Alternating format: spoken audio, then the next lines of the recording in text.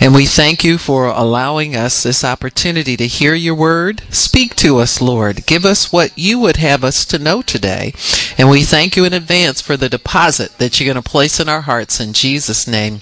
Amen. Amen. Amen. Amen. Amen. Praise God. So I thought I'd talk today about what's important to Jesus. What's important to Jesus.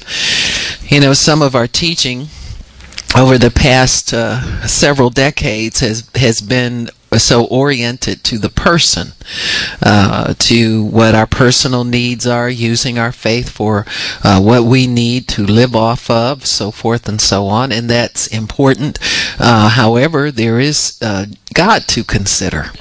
And so we need to understand what God is looking for out of his people, what's important to the Lord, because certainly we want to please him. We need to know the God that we're having faith in, and we need to know what he expects out of us. I think sometimes in a way we're a little afraid to try and find out what he expects, or if there is an expectation. I think sometimes we don't even think about it, except when something doesn't go our way, and then we're wondering what we did wrong. And so it's kind of backwards, I think. I think if we understand the expectation up front, we can gear our lives toward pleasing God and doing the things that are important to the Lord. And so in Matthew chapter 5, we can start there. And, this is one of many sermons that Jesus preached.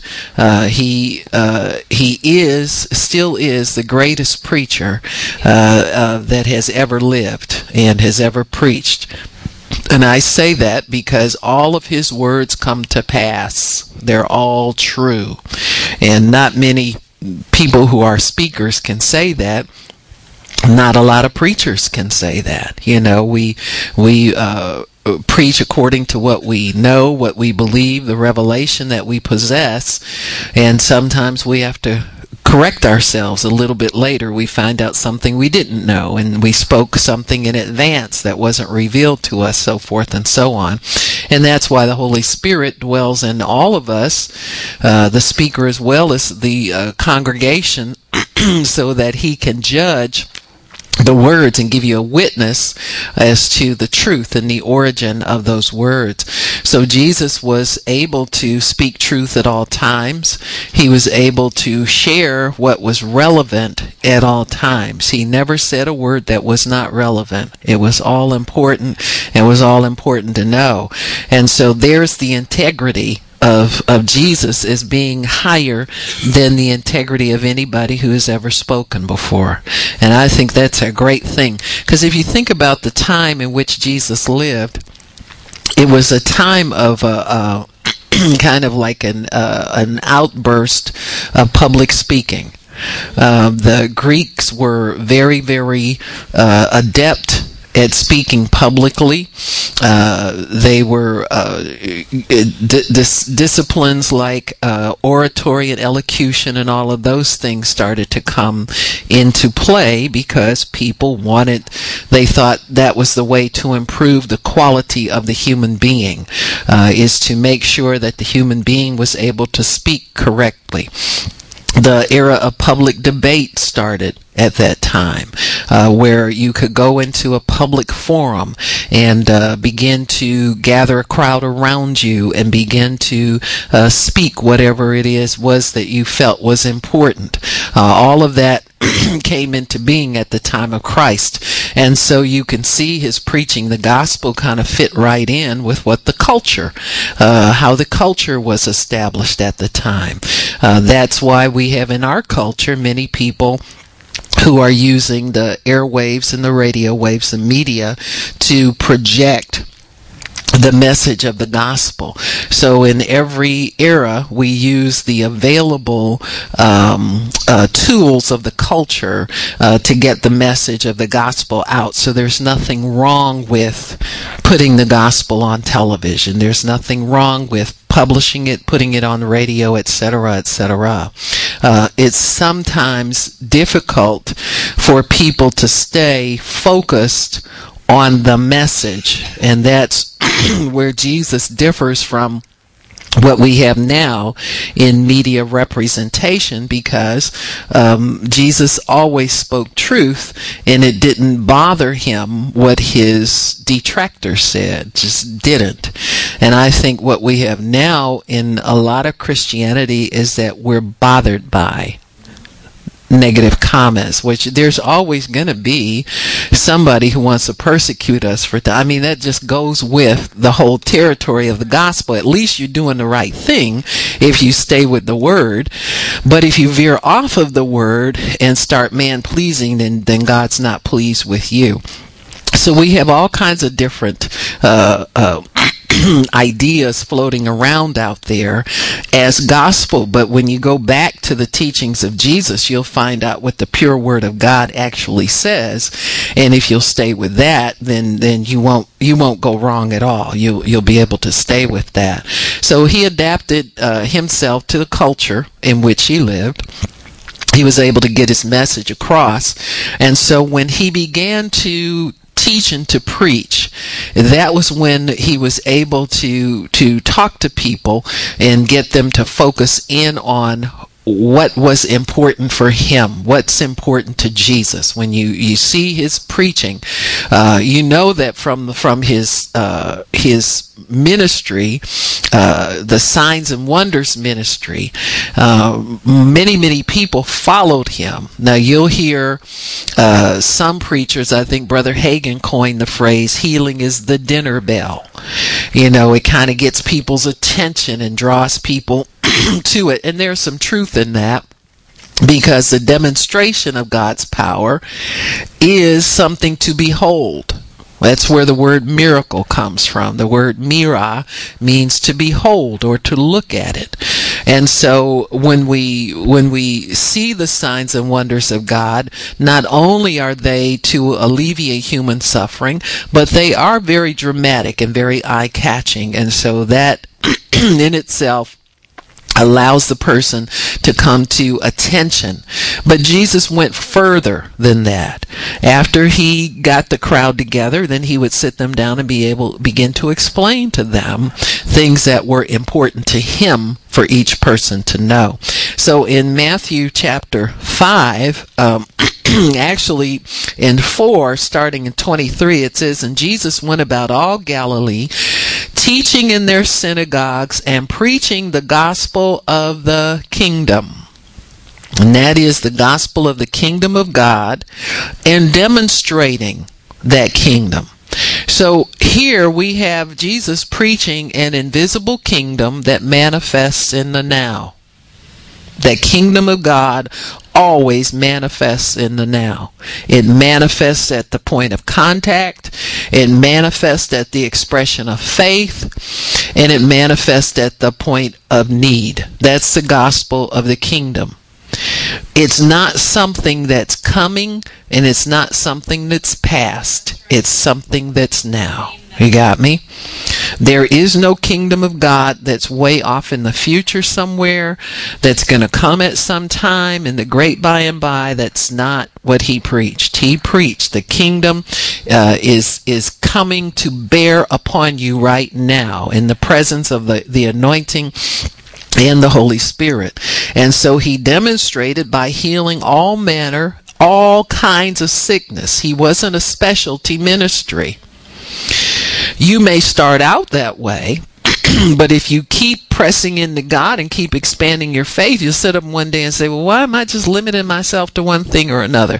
Now, we see down through the history of the church that's been so to a degree, because people just didn't read. You know, if you read the Bible, you see he healed all manner of sickness and all.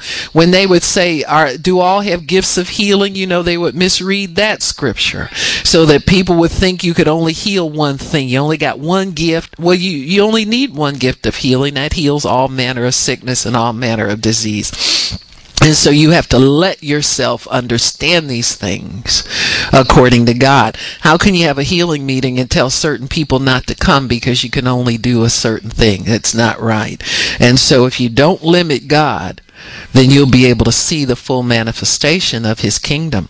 And they heal all manner of sickness, all manner of disease among the people. And his fame went throughout all Syria, and they brought unto him all sick people that were taken with different kinds of diseases, torments, the devil possessed, and those which were lunatic. So you got quite the meeting going on here. Could you imagine getting Uncle Roy out the nut house and, dragging him in there as best you can? He foaming at the mouth and threatening to kill everybody and roaming around. But Jesus handled that and manifested the kingdom and healed all kinds of stuff. And so those that had seizures or the palsy, and he healed them all. And there followed him great multitudes of people from Galilee. Well, you see somebody who can do all of that. That piques up your interest. And from Decapolis and Jerusalem, for Judea and beyond Jordan. And seeing the multitudes, he went up into a mountain. And when he was set, his disciples came to him. And he opened his mouth, and he taught them, saying these things. And these are the things that I feel in this instance are important to Jesus. These are the things he wants us to keep in mind, and he wants us to understand. Now, it's possible that he had more than his disciples there. He would take his disciples apart, but what goes for the disciples also goes for the multitude. Amen. The more you teach behavior, doctrine, and that kind of thing, the more the crowd thins out. You know what I'm saying? There's levels of interest always in what God's doing. Disciples are those who will follow the master and go anywhere that he goes, and will listen because they are being fed, and that's the most important thing to them, is that they receive life from that word. Then you got your casual people. The bigger the crowd is, the more they're geared into the things that tantalize the flesh. And so multitudes sometimes will come because they want to watch what's going on. They don't want to participate. They don't want to really hear too much. They just want to watch what's going on. And so as you get farther and farther away from where the master is, the less interest, so to speak, there is. There's room for people to move up from the back to the front so that they can get more in tune to what's going on. But in general, it's the disciples that get the bulk or the depth of the teaching. So you can say that this teaching here in Matthew 5, that he called his disciples especially to hear this is something that's essential if you want to serve God, if you want to go on with God, if you want to build a life in God. This is an essential building block for that. That's why this is such a popular sermon when people begin to preach and begin to talk about the things of God. The Beatitudes is always a very popular sermon because it encapsulates everything that God expects from the believer. So Jesus begins to teach them, saying in verse 3, "Blessed are the poor in spirit, for theirs is the kingdom of heaven." So what does he mean when he says poor in spirit? Well, that's an admission, really, and an acknowledgement that you don't have all the answers. See, you don't have it all. There's something missing here. There's a disconnect. There's a connection that needs to be made so that there can be a sense of completion in you, not a sense of loss. When you're poor in spirit, there's a darkness there. There's an awareness of your lack. There's an awareness of your loss. There's an awareness of your inability. Amen. So he says, if you can admit that you don't have it all, and all the faith, all the revelation, whatever it is that you are establishing in life, he says, you will receive the kingdom. So the kingdom of heaven, actually, that door to the kingdom opens to you once you acknowledge your lack and your need for God. So the poor in spirit acknowledge their lack and their need from God. Well, does that mean just once in a blue moon or once when you got saved a long time ago? No, because you've got to follow God. You got to feed on His Word. There's a poorness in spirit that we have all the time. When your heart begins to search for something, when it realizes there's something not complete here, something not quite right there. Sometimes you'll experience a sense of loneliness or a sense of boredom or a sense of I just don't know what it is, but it's something there. That's a poorness in spirit.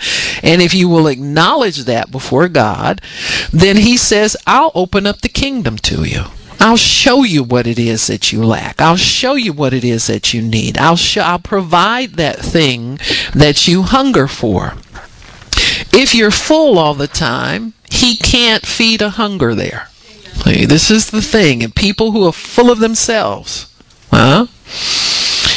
you know, when you're poor in spirit, you're kind of low on motivation. You're low on energy, plans, hopes, and dreams.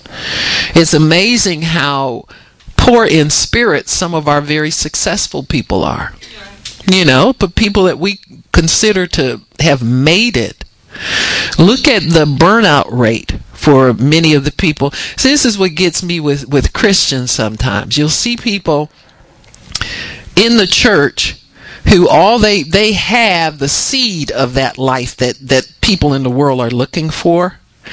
And then we start admiring people out in the world and wanting to have what they have, wanting to be like them. You know, you want the material, you want the fame, you want people to know you, you want all of those things. And you don't realize that all you have to do is acknowledge that emptiness inside of you and get a refill on it. You've already got a start. All you need to get is a refill or a replenishment or an add to or something or the next step or the next piece in the puzzle. We've got young people out there who have been multimillionaires since they've been small children. And they're in drug rehab at 19 and 21 and, you know, slept with everything and everybody out there. They're totally burned out and wasted, and they haven't even gotten 20% of their life lived out or a quarter of their life expectancy done. And yet, we got people in the kingdom of God who are looking out there, admiring that. Looking out there desiring that. And that's 100% wrong. Because what happens when, say for instance, God does connect somebody from His kingdom with somebody from the world, what are you going to talk about? What's your connection? Where do you intersect with these people? See, if you come in with the gospel of the kingdom, you'll deposit what God wants you to deposit with that people, and you move on. Just like you do with a person who's not famous that you would share Christ with. You deposit that word and you move on. If you don't deposit, if you do anything other than what God tells you, you're a respecter of persons. You got me? And there's a distaste that God has for that. There's a distaste we have for it. Because you and I both see people schmoozing up to. Look at the people that lives get wasted and they're around Christians all the time. Whitney Houston's a good example. You know, she would sing with the Winans, be around them and all that, instead of them helping her ministry. Whitney.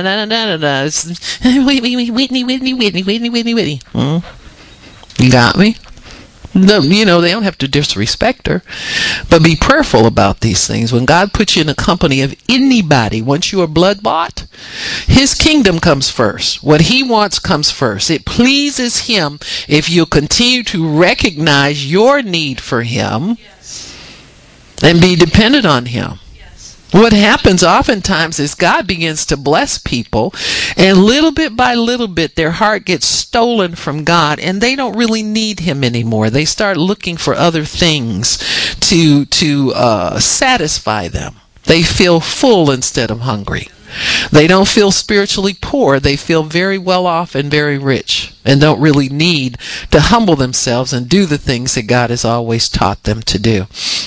So the spiritually bankrupt, we start to notice this little separation between us and God. It may come as a little thirst, a little hunger, a little discomfort here and there, but it's there. And so Jesus said, if you can admit that you are poor in spirit, admit that you really need some spiritual oomph or some kind of jump start or some life there, then you'll enter into the kingdom. It's a good way to enter into the kingdom. The Bible talks about people who can come in. You come in through humility. You come in through acknowledging yourself. It says, it's easier for a camel to go through the eye of a needle than it is for a rich man to enter into heaven, etc., etc. I know people have dissected that and twisted it around in many different ways and all that kind of stuff, but it's still true. If you are trusting in this world's goods, you're not spiritually poor enough to really receive from God. And so that's how God gets a lot of people. When you get broke and the friends leave, that's just a visible sign of the spiritual emptiness that has always been there. See, when it starts to manifest that way, when the outer starts to match the inner, that's when people wake up sometimes and get an understanding. Hey, this that I've been relying on is not helping me. Maybe I need something else. That kind of thing. So, if you can acknowledge and recognize your need for God through humility and childlike faith, then He gives you access to the kingdom. Now, what is the kingdom? It's a spiritual state. So we're talking about a spiritual kingdom, and your first inkling that you need it is a bankrupt spirit, an acknowledgement of a dearth in your spirit, a lack in your spirit, a poorness in spirit, not a wealth in spirit, but a lack or a poorness in your spirit. And so when you have that spiritual condition, then you know that you need contact with God, and He said contact with His kingdom. What does that mean? Well, you need one of the fruit of the Spirit for sure. Righteousness, peace, joy, love, goodness, gentleness, self-control, patience. Those kinds of infusions need to come into our spirits so that we can begin to be strengthened in what we need for the journey here on this earth. It's kind of like, and you perceive it from time to time. It's like when I get up in the mornings before I start my day. It's like, well, where do I start? You know what you have to do. But you have to get your footing. You have to get your bearings with God. You have to call in the forces that bring strength into your life. And so very often I'll just start thinking about God and thanking Him and blessing Him. And pretty soon I start to get stirred up on the inside, so I can at least throw a foot over the edge of the bed. You understand what I'm saying? And you know what you have to do, but you can do it in confusion, and you can do it in defeat and a lot of negative forces, or you can admit that, man, I'm low on something here, energy or something. Or sometimes I'll because I can keep the cell phone, charged up by my bed. I guess everybody does that. Listen to them dings all night long, and I had to cut them little dings off, because they don't really mean anything when you're trying to get some sleep. And so I'll grab the scripture, the Bible on there. Or I'll turn on the podcast, something for a point of contact, because I'm admitting when I reach for that I'm poor in spirit. See, I've run low. My battery needs charging. I need something. And that's consistent with God's word, because He says, give us this day our daily bread. You only get enough bread for one day with God. I know people think that they can go for a long time. They think it's something cool to not use their Bibles. I don't get it. I'll see preachers try to get up and preach with no Bible. God told me not to use my Bible. I said, no, he didn't. He told you, because you all over the place. Maybe you need to think that again. You got me? I mean, they give you them shotgun sermons. They can't even stay consistent and focused. They don't have a message. That's why they put the Bible down. You need to pick that back up until you get a message. But that's a whole different story right there. But you know, you've got to come to a place where you realize who you are and how dependent you are on God. You never have it made. You never have it all figured out. You know, even the popular preacher has to get something from somebody else at some time, because we're a body, folks. God can't. You couldn't hold all the revelation that Jesus holds. And so when you get to those points where you know what you need, then admit it to God, confess it to God, and start reaching out for it. God, I need something different today. I know I'm in my word and I read my word, but this isn't doing what I think I need it to do on the inside of me. I'm not grabbing it on the inside like I need to. Sometimes we might go for a season with a little lack, a little hunger, you know, something a little gnawing at us a little bit. And then little by little that gets filled. You know, it's like God gives us enough so that we're not thinking that he's not with us anymore. You know, you get that confirmation, you get that encouragement, but it doesn't satisfy like giving you a whole meal would. You understand? He gives you a little bit at a time. He allows us to digest and use what we have. He wants us to put that word to use. He doesn't want us to be collectors of the word or people who think that we got it made somehow. He wants us to use what we have. And as he sees us using it, then that creates kind of like a natural hunger, almost like a drawing on the inside of us for more. And that's a good place to be, because then you're being led by his Spirit. And the Holy Spirit will always lead you to more of God. He won't lead you to less of God. He will lead you to more of God. And so Jesus points the way to the kingdom. And so we learn that his kingdom is a spiritual estate. It's a spiritual place of dwelling. It's a spiritual inheritance. It's a spiritual property. You get a sense that God belongs to you and you belong to God. There's a sense of belonging there.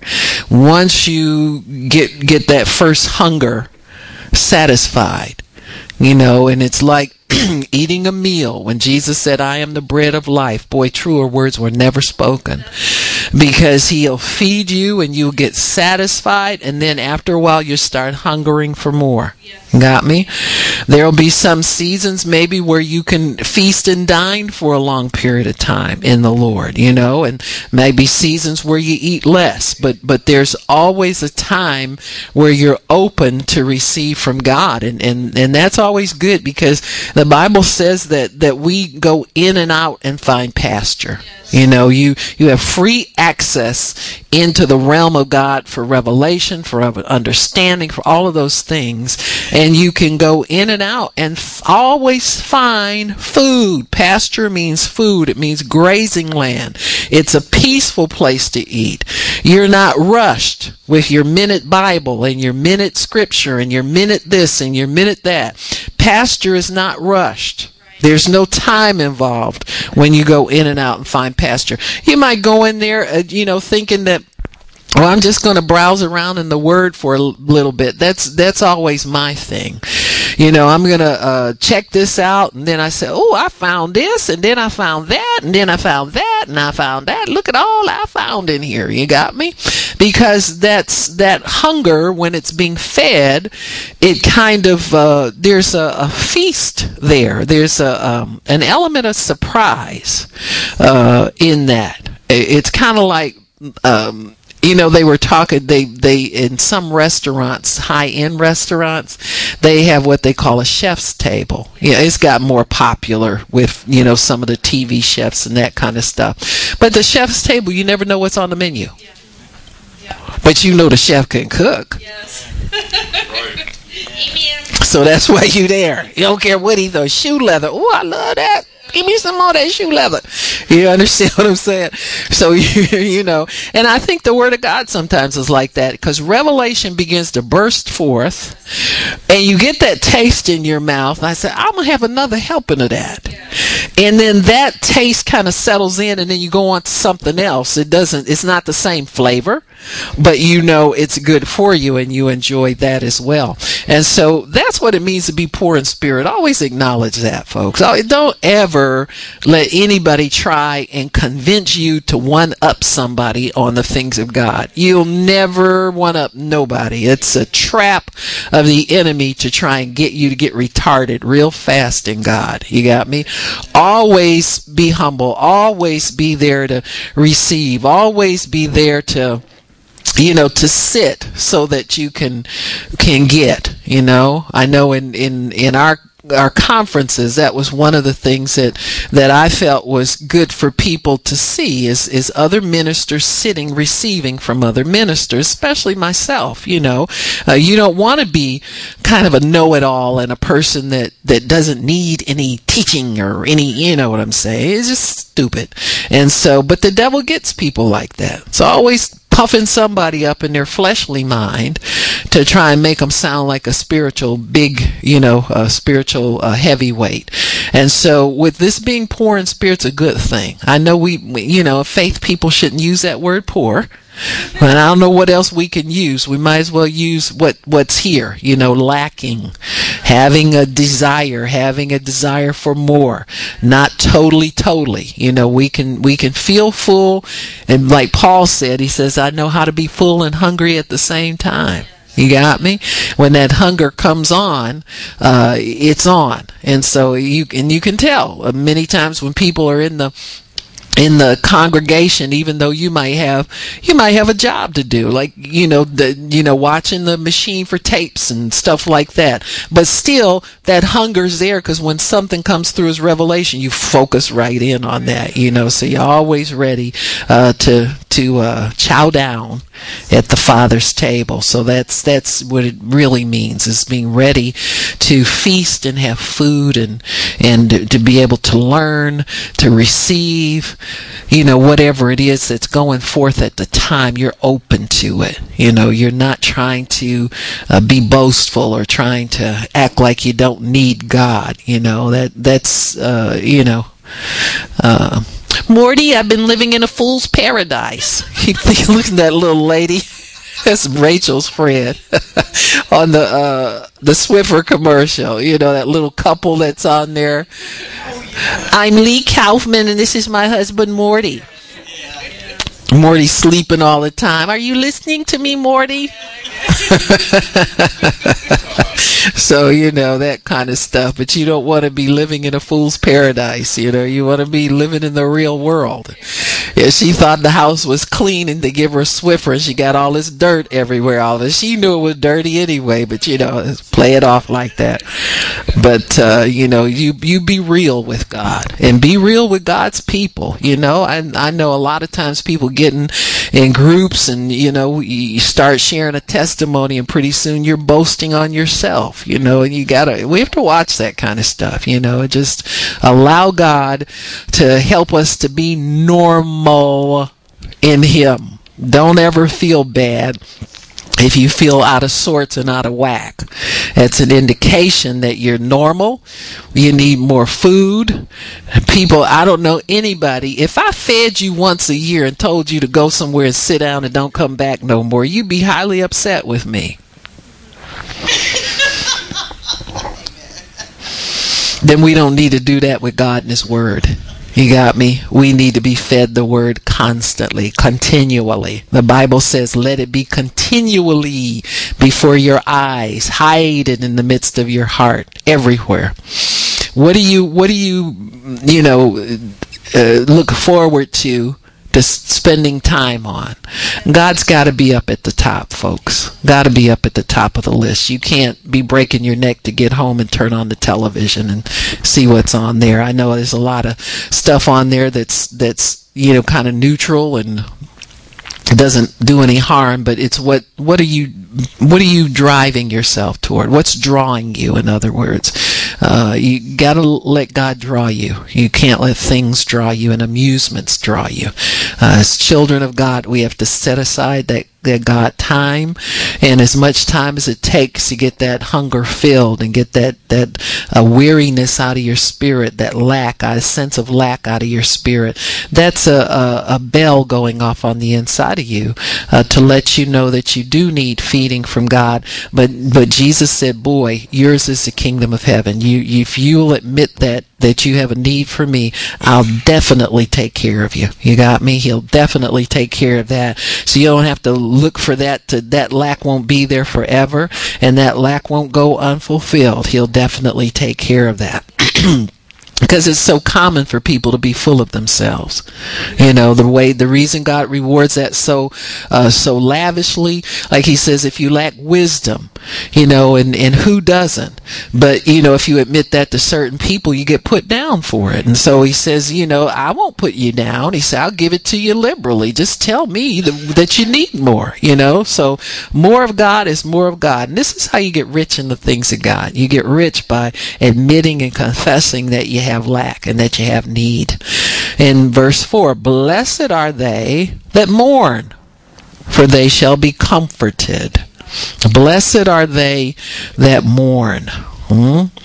Now, mourning really means it's a reaction to a loss. To mourn means to be at a loss. To know your lack, to perceive lack, to perceive loss. So really, being poor in spirit will cause a sense of mourning. It's not overt, and it's not like crying tears. Sometimes it is. But that sense of something missing. And being, it's a reaction, an emotional reaction to a loss. And it shows grief or sorrow. And many times we can reflect on a life where we've made mistakes or we've missed it, or boy, the years that I spent without God, or the years that I spent dancing around the things of God, thinking it was a game, or something like that. Sometimes people who grew up in the church and grow up in religion kind of play church games. They just kind of don't really take it seriously, and then they run into somebody who has a serious relationship with God, and then all of that comes, and they think about, boy, if I could have taken this seriously when I was a young person, I could be here, or I could be this, or I could, that kind of stuff. So mourning is a common reaction to a sense of loss, a sense of having missed it, maybe mismanaged some things, mismanaged money, mismanaged youth, mismanaged your physical body. Sometimes people, drugs, alcohol, fornication, in being promiscuous, all of that, there's a sense of mourning for the loss of the proper way to handle yourself in some situations. Sometimes people look back at when I was in school, I should have been a better student. That's a common thing that people say. I could have focused in on this, learning better. This is all missed opportunities, all kinds of missed opportunities. And so sometimes that sense of loss comes to us in a sense of mourning. And I think when you come to Christ, that's one of the things, the sorrow at the loss of what a life in God would have brought you comes to most of us. You have a sense that there's a better life out there. You have a sense that there's more out there. You have a sense that there's something good out there, and you missed it, and you begin to mourn for that. There's a little bit of loss, a little bit of grief, a little bit of it's gone now. And many times as believers, that is so far from us. After you've walked with God for a while, you don't realize that there's that. But you talk to people who want to come into the things of God or want a better life. And there's regrets all over the place. There's mourning all over the place. And it's not just for the loss of, say, a loved one or a marriage or children that are wayward or something like that, but it's really a loss of relationship with God. There's a mourning for the absence of relationship with God. Like, if I could have known that back then, well, how would you have known it? I just didn't have God. That's what it was. I did it in ignorance and unbelief because I didn't really know how to reach out to God. And so again, when that morning comes, the Bible says you will be comforted. Now, what does that mean, comfort? We talked about that word before in relation to the Holy Spirit. So when there's a sense of lack, loss, and mourning, or death, that's an opportunity for the Holy Spirit who brings life to come to us. And comfort has to do more with a life-giving situation than it has to do with an emotional type of repair. If you're only repaired emotionally, there's been no change there, so that your days of mourning will cease. See, when you get life on the inside of you, your days of mourning should cease or get less and less, or you should see some improvement there. There's people in the world that have lost things and can't get over it. They just get stuck there. And see, it's because they're stuck in that place of death without life coming into them. So they need life-giving words. They need words that will come to them and offer comfort for them. And only the Holy Spirit can do that.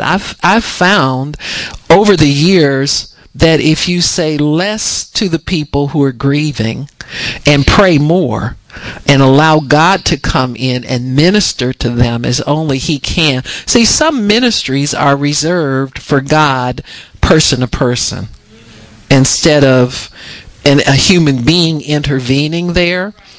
And my feeling is always that if there's a situation where the words don't come to you from the Spirit of God, you know what I'm saying? If nothing comes to you, then prayer is what's needed, and let God touch that person one-on-one. Ask God to minister to that person. Ask God to do the comforting.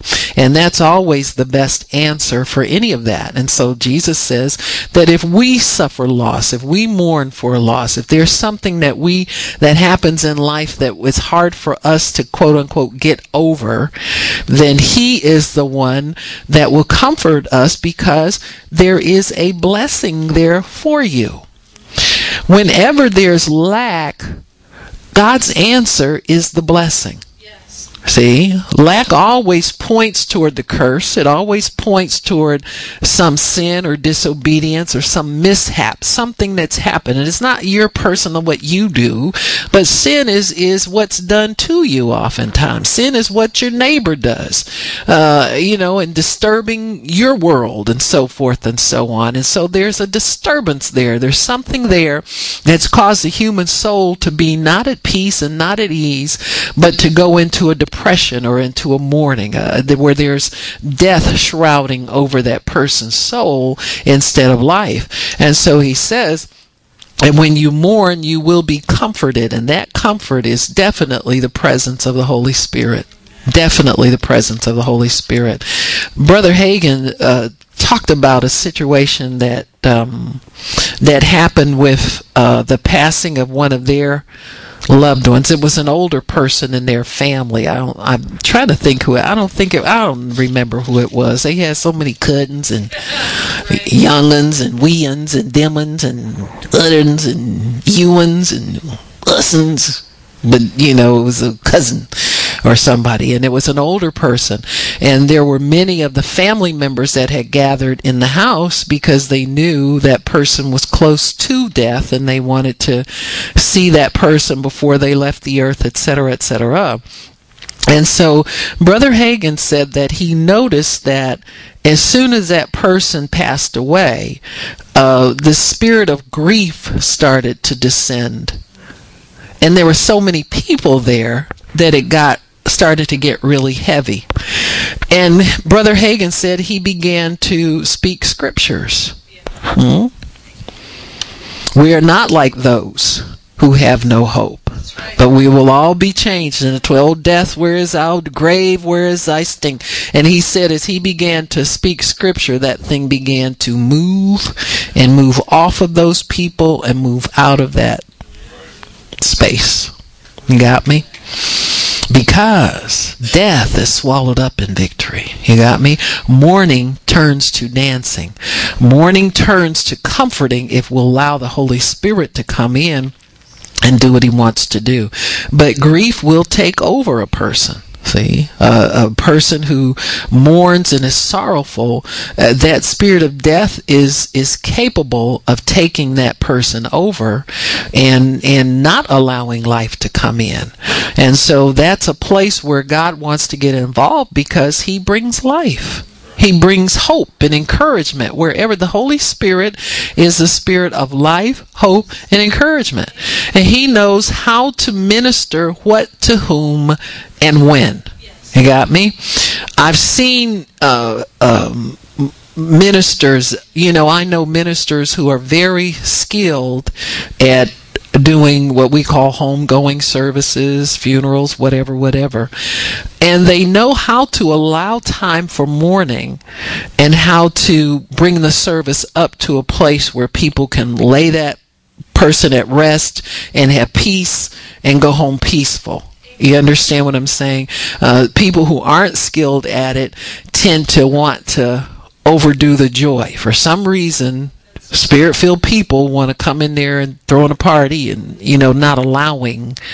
You see what I'm saying? When you know God and you get a little wisdom, take a few notes and, understand these things, you know what to do and when. Now, some of them drag it out too long. They never know how to bring it beyond that place. And so they'll I have a little minister's handbook, and it tells you different things to do and so forth and so on. You study them and you see where it's going there. The good ones will lead you to a place of leaving those people in peace, leaving them comforted, and leaving them with as much as a human being can leave them at that time.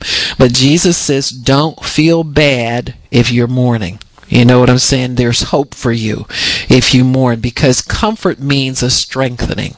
Comfort always means being upheld and you being strengthened as you're being upheld, if you can imagine such a thing.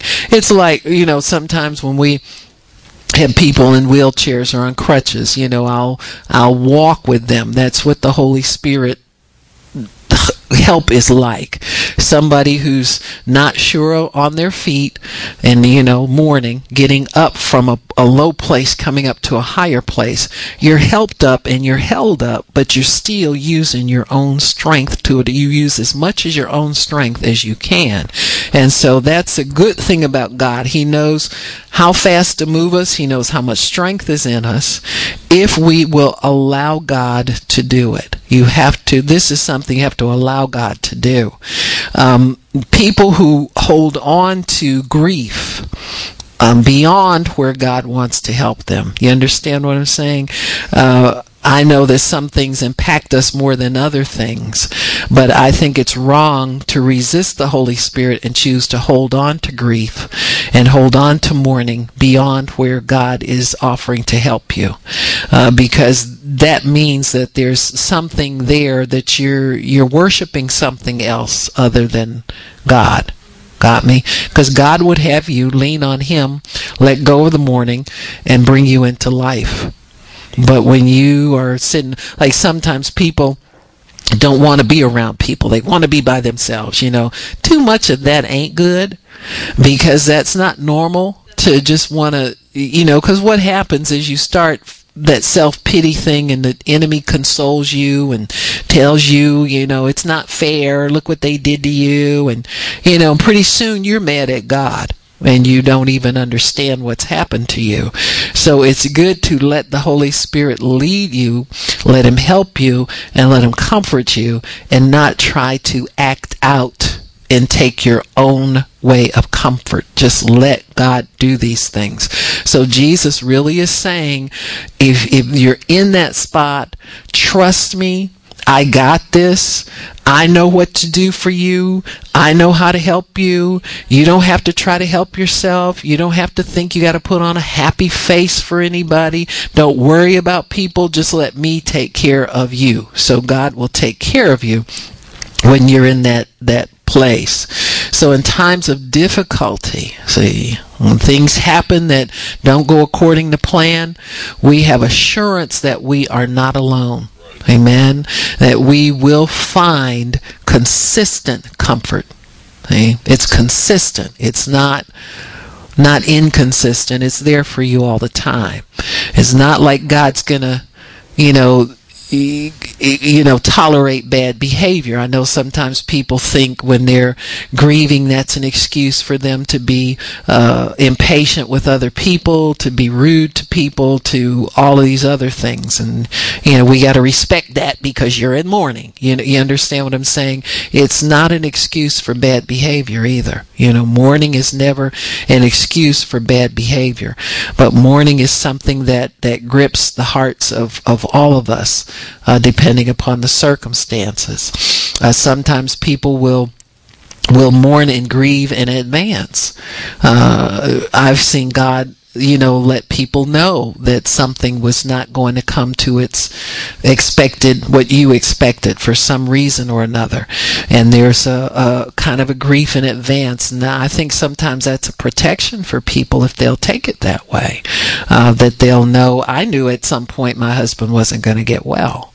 But that didn't stop me from speaking the word over him and believing God for him in case he caught on.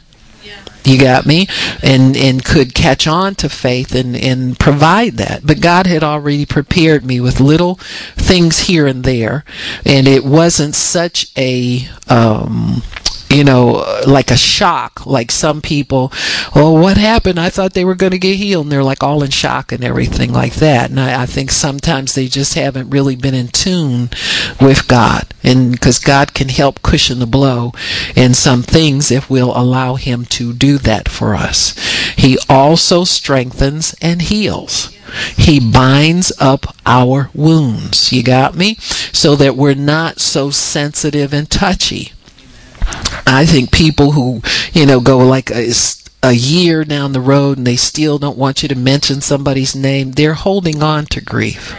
See, they're too sensitive and too touchy, especially if those people know the Lord. What are you so attached to this earth for? Come on, if heaven's your home too, you ought to understand somebody. If I had a body that was racked with pain, illness, and didn't really know from God that I was going to get better, I'd take the exit too, folks. You would too, because I've been sick for years where there seemed to be no hope for me. And I know how easy it is just to say, you know what, God, why don't we make another deal here? I realize you got all kinds of stuff for me to do down here, Sarah. You understand what I'm saying? And as people get older, they have that right. Don't take that right away from them. Sometimes we are selfishly holding on to people because we don't want to feel discomfort and pain. Sometimes that's a selfish thing on the part of people. I don't want to go through that. I've been to enough funerals, that kind of stuff. It's for our personal comfort that we want people to hold on. And so God in his wisdom knows how to prepare them for their next level of life. Eternal life off of this earth. And so we have to let God be God and let people be people. Let them have God the way they want God too. They got rights in this thing. We don't have to keep them holding on just for us. And so and there are times when people are leaving the earth prematurely, and God mercifully gets them back here. Some of the miracles we see of people who have had experiences where they come out of their bodies and so forth and so on. They talk to God, and God, and you say, well, it's not your time. And there was a gentleman that had a very difficult recovery But he said God had told him when he put him back in his body that it was going to be hard for him. He said, you're going to go through a lot of therapy. There's going to be more surgeries and all this kind of stuff, Why he didn't heal him instantly, I don't know. But those are things that we have to look at. You got me? Sometimes you want to say, I'm going to have all that, but I'll be with you. You understand what I'm saying? Knowing God's with you will help you to endure it. But some people don't have that awareness of God to know that things are going to work out for them, and they'll get in the midst of getting repaired and just give up because it gets too hard for them. And so we have to understand all of these things, folks. It's just not about us who are experiencing the loss, but it's also about the other person. But Jesus said, if you get in this spot, rest assured that there's comfort for you. See, those words will keep you going when, you could be failing in this, because if you understand that you will be comforted, then it's not that hard. I know when my husband passed away, I kind of was thinking one day, I said, God, this just doesn't feel good. I said, it's been days now, weeks now, that kind of stuff. But I could hold on to the word. See, I knew I could see light at the end of the tunnel. I was just still in the tunnel. But when you can see light at the end of it, you're going somewhere. I didn't know where that was, but I knew there was light there. It was going to be better. It was going to be better than it was. There were times when I told the Lord, I said, well, you wouldn't have taken him if you didn't think I could make it through this. You got me? You have to tap into God's mind and his wisdom. You didn't do this to me personally to hurt me or to see me not make it through or to fail or anything. You have to keep those things. You have to talk to yourself, It's tragic to see Christians that don't know how to have that self-ministry. That ministry to yourself, and they go off feeling like God's done something wrong to them. And the Bible says these things are common to man. Nothing's happened to you that's not common to man. I was thinking about this woman that lost all 5 of her children in a house fire. She just happened to be away from the house at the time. Comes home and all her kids are gone. There was a woman, I remember her years ago, she gave her testimony at a women's ministry where her mother, her brothers and sisters, let me see if I've got this right. She was an older child in the family. All her brothers and sisters died in the house fire. And she got to be an adult, got married, had 5 children, and lost all of them in a house fire. You see what I'm saying? But those things are common to man. The Bible says that. We think it's extraordinary. If you look at what the Word says and you accept what the Word says, then God can help you through it. You got me? Because that's what the truth of it is. And the one thing the devil does is he gets us in common situations and makes us think they're extraordinary, or we're the only ones, or this is not right. This is happening to me and it's not fair. He'll feed your mind with all of that nonsense. And that's when you really need the comfort of the Holy Spirit. You need the Word to come in there and set your little mental house in order and get you to understand some things, get you to understand that God does everything in a right and a just manner. He's not an unjust God. So there's no point in being angry at anybody, and just get over yourself and let's get over into some comfort. But God gives us consistent comfort, man. It means it's His interest in us to make us of good comfort. See, that when we mourn, He's interested in making us to be of good comfort. That word comfort also means to invite, or to invoke, or to call near. Comfort means to want someone, to desire someone. Sometimes when we're mourning, we feel like nobody wants us, nobody loves us, nobody wants to be around us. Sometimes you have a sense of abandonment when you're mourning. Everybody's gone now, and this kind of stuff. And it's like people, when they get in retirement years, they start watching the obituaries, and checking off who left. You know what I'm saying? They just get consumed sometimes with that. And if you let that take you over, you'll start getting depressed about it. Everybody's leaving. I'm the only one left at my... Right, you know what I'm saying? Whatever. And so there's always somebody who's 100 years old. I don't care how old you get. Somebody's always got you beat on that. Okay. And verse 5, what's important to Jesus is that we be meek, amen, and humble. He said, blessed are the meek, for they shall inherit the earth. So meekness carries with it inheritance. Humility in the sense of coming under the authority of one who is greater.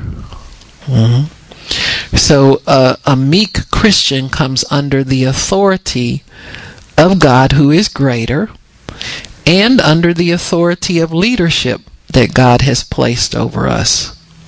It means all of the above. God is not looking for the intelligent, the aggressive, or the hard-working. He's looking for the meek. Now, if you humble yourself, any other attributes that you need will be imparted to you. But you come to God empty of your credentials. Make yourself of no reputation. Even after God blesses you and gives you a name, sometimes He can give you a good reputation. Sometimes He can give you a good name. Sometimes a good report will follow you. But that's just put on you. You got me? That's something you wear. It's an endowment that God's blessed you with. That's not really you. That's something you step into. All of that mantle belongs to God. It belongs to God. Now we work in it consistently, and it becomes a part of us after a while. Sometimes you don't know the difference between you and your hard-working little intelligent self. But those are endowments from God that we really can't take credit for. Because if we'll continue to humble ourselves, then we will find ourselves being exalted even farther. And then it gets a little scary, because you think to yourself, boy, I can't move out from under this in God, because I'm at risk at losing everything. You understand what I'm saying? It's important for me to stay humble to God because of everything that He's imparted to me. It's a bad thing when anointings lift for whatever reason. Most people don't experience that, but they do from time to time. And we have to understand what things to do to get them back strong again. Got me? Get them back strong. Like sometimes you'll go through a time of being very aware. Sometimes you'll hear a good stirred up sermon about, passing out tracts, or making sure you talk to your neighbors, or making sure that you share Christ, or, just open up conversation with people. Don't walk around with a sour face and scare everybody off, but, make yourself approachable so that people you can open up to people easily. And so you'll go through a season of wearing that. And it just seems like, boy, let's get to the next one. You're like on a roll. And then you step away from that for a season, and it's almost like it's starting all over again, getting back into it again. And so we have to understand, though, that when you humble yourself to God, that power comes right back again. You don't lose anything. Nothing's diminished, because that power isn't yours. It belongs to God, and it's at the level you need it to function for Him and function in Him. I would like to have more opportunities to share Christ with people, more and more and more, because people have such a need. They do have a need for God. And so when you're working for God, and it's good to never be off the clock, so to speak. I know ministers, when they're not preaching, they just rushing through everything, don't want nobody to see them, don't want to open yourself up to let God, use you in other places. I remember Charles and Francis Hunter. Wherever they would go, they'd pray for people. Because people recognized him and they wanted to be used by God to pray for people. And they were very popular, quote unquote, famous people, but they didn't act famous when they got somewhere. You got me? With all of this, they'd say, we were there and we're in the line in the cafeteria, and one of the girls recognized us, and we started praying for her, and pretty soon more people came around, and more people came, all of that kind of stuff. And so it's good. It's like the good old days in the Bible when those things happen. You got me? Many times when the crowd wanted to come up to Jesus, he would make his disciples stopping people from approaching him. You got me? He was never in fear for his life, especially people have a need, where you might get nervous. You would think it would be legit as around them stupid Pharisees, in the synagogue is where your problem is if you're anointed. But he was able to keep the ministry strong in him. He humbled himself to the Father. Wherever the Father told him to go and to do, he did that. And there was safety. There was protection. There was never any fear anything would happen to him. None of that. We can live by faith, folks, in these areas. We can definitely live by faith in these areas because there is faith to be had there. Now there are times when you have to show some strength in the natural, show a little bit of wisdom goes a long way. You understand what I'm saying? But I'm not saying be overly about it. Don't let that come from you, but let that come from God. There's some things that just really need to come from God. And so the meek, God says everything's yours.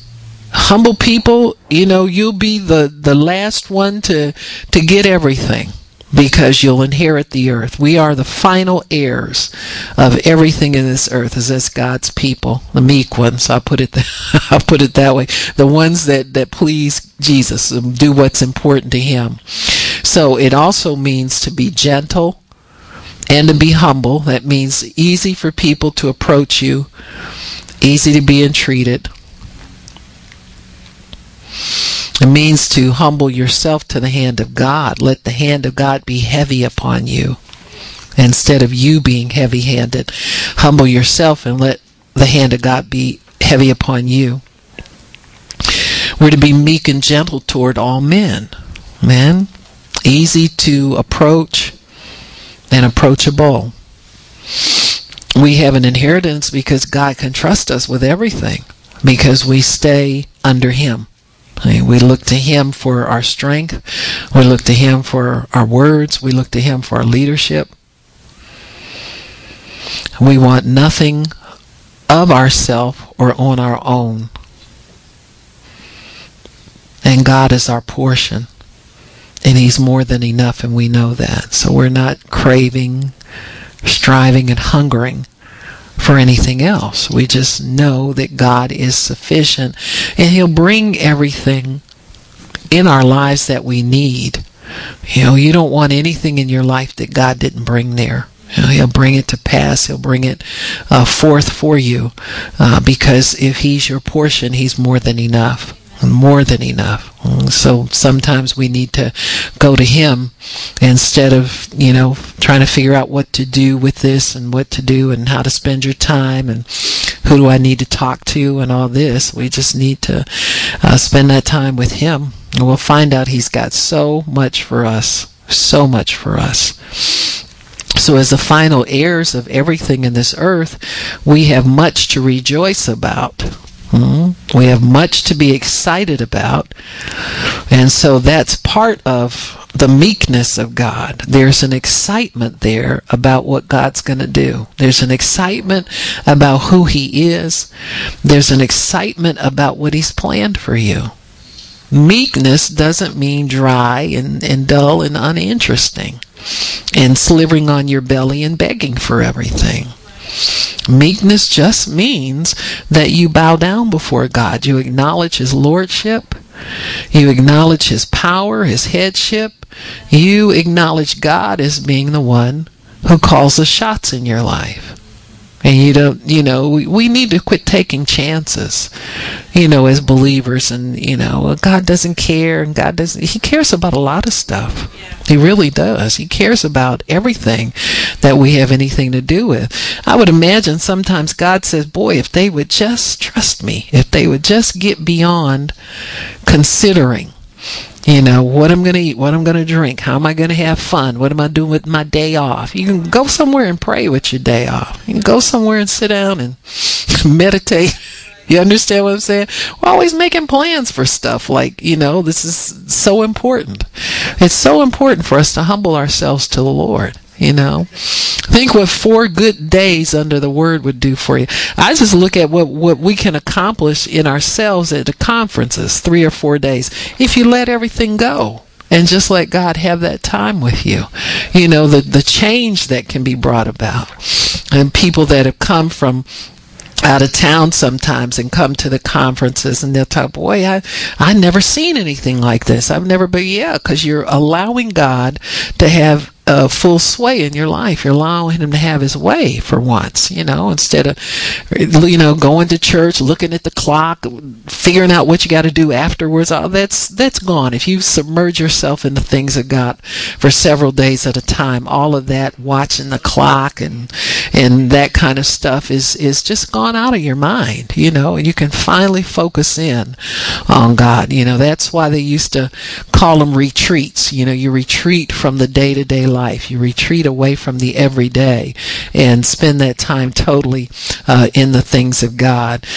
Sometimes when I see some of us working too much, too hard, too focused on the task we have to do, I have to pray about that and get it to where people don't have so much to do and they can get to the meeting, and their focus can be get to the meeting and that kind of stuff.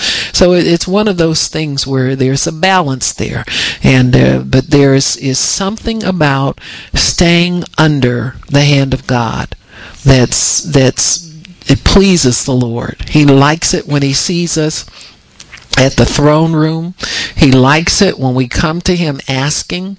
He likes it when we come to Him seeking. He likes that. And that's all part of humility toward Him. So it's a good thing to stay in that place where He can bless you, and stay in that place where you're not concerned about you. The meek aren't concerned about themselves. They've given concern over to God. God cares for me. I don't need to have to try and take care of myself anymore. He cares for me. I had to stop looking at my checkbook so much. I noticed for years when I was married, I didn't want to see the thing. For good reason. I was usually the train wreck that hit it, I saw it as forensic evidence. I wasn't there. I didn't do it. What day? What time?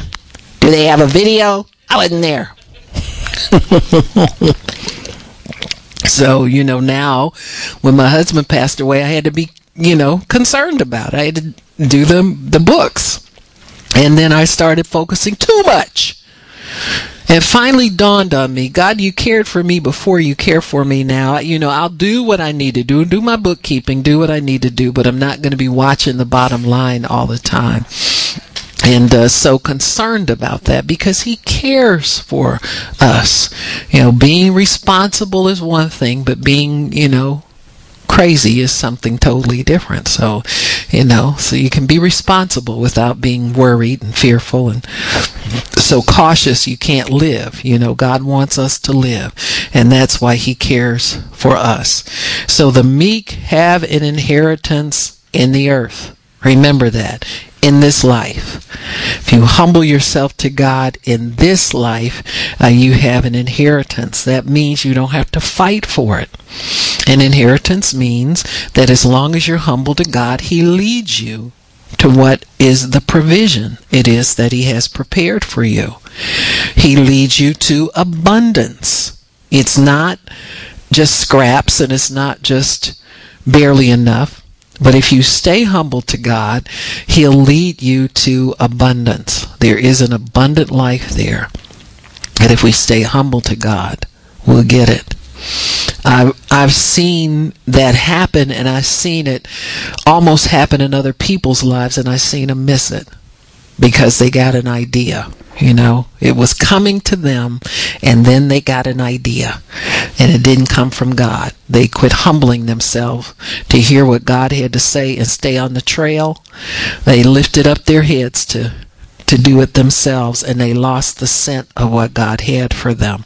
So don't be the person that loses the scent of what he has for you. You stay on that trail, because you'll be able to get the great blessing. You'll be able to buy the property that's 10% of its value, at a markdown and all that kind of stuff. You'll be able to get the car that's got low miles on it, and you can pay cash for it, that kind of stuff. You'll be able to do those things because God will put you on, but you got to stay humble to God. You can't take credit for these things. You've got to stay where God wants you to be. What time we got, Miss Wanda? Yeah, we might as well stop. Well, Father in heaven, we thank you for allowing us to know what pleases you, Jesus. We want to know how to please. We want to know what you expect out of us. We want to live for you. That's part of living for you, is studying your word, understanding what you honor, understanding what you love, and understanding what you respect.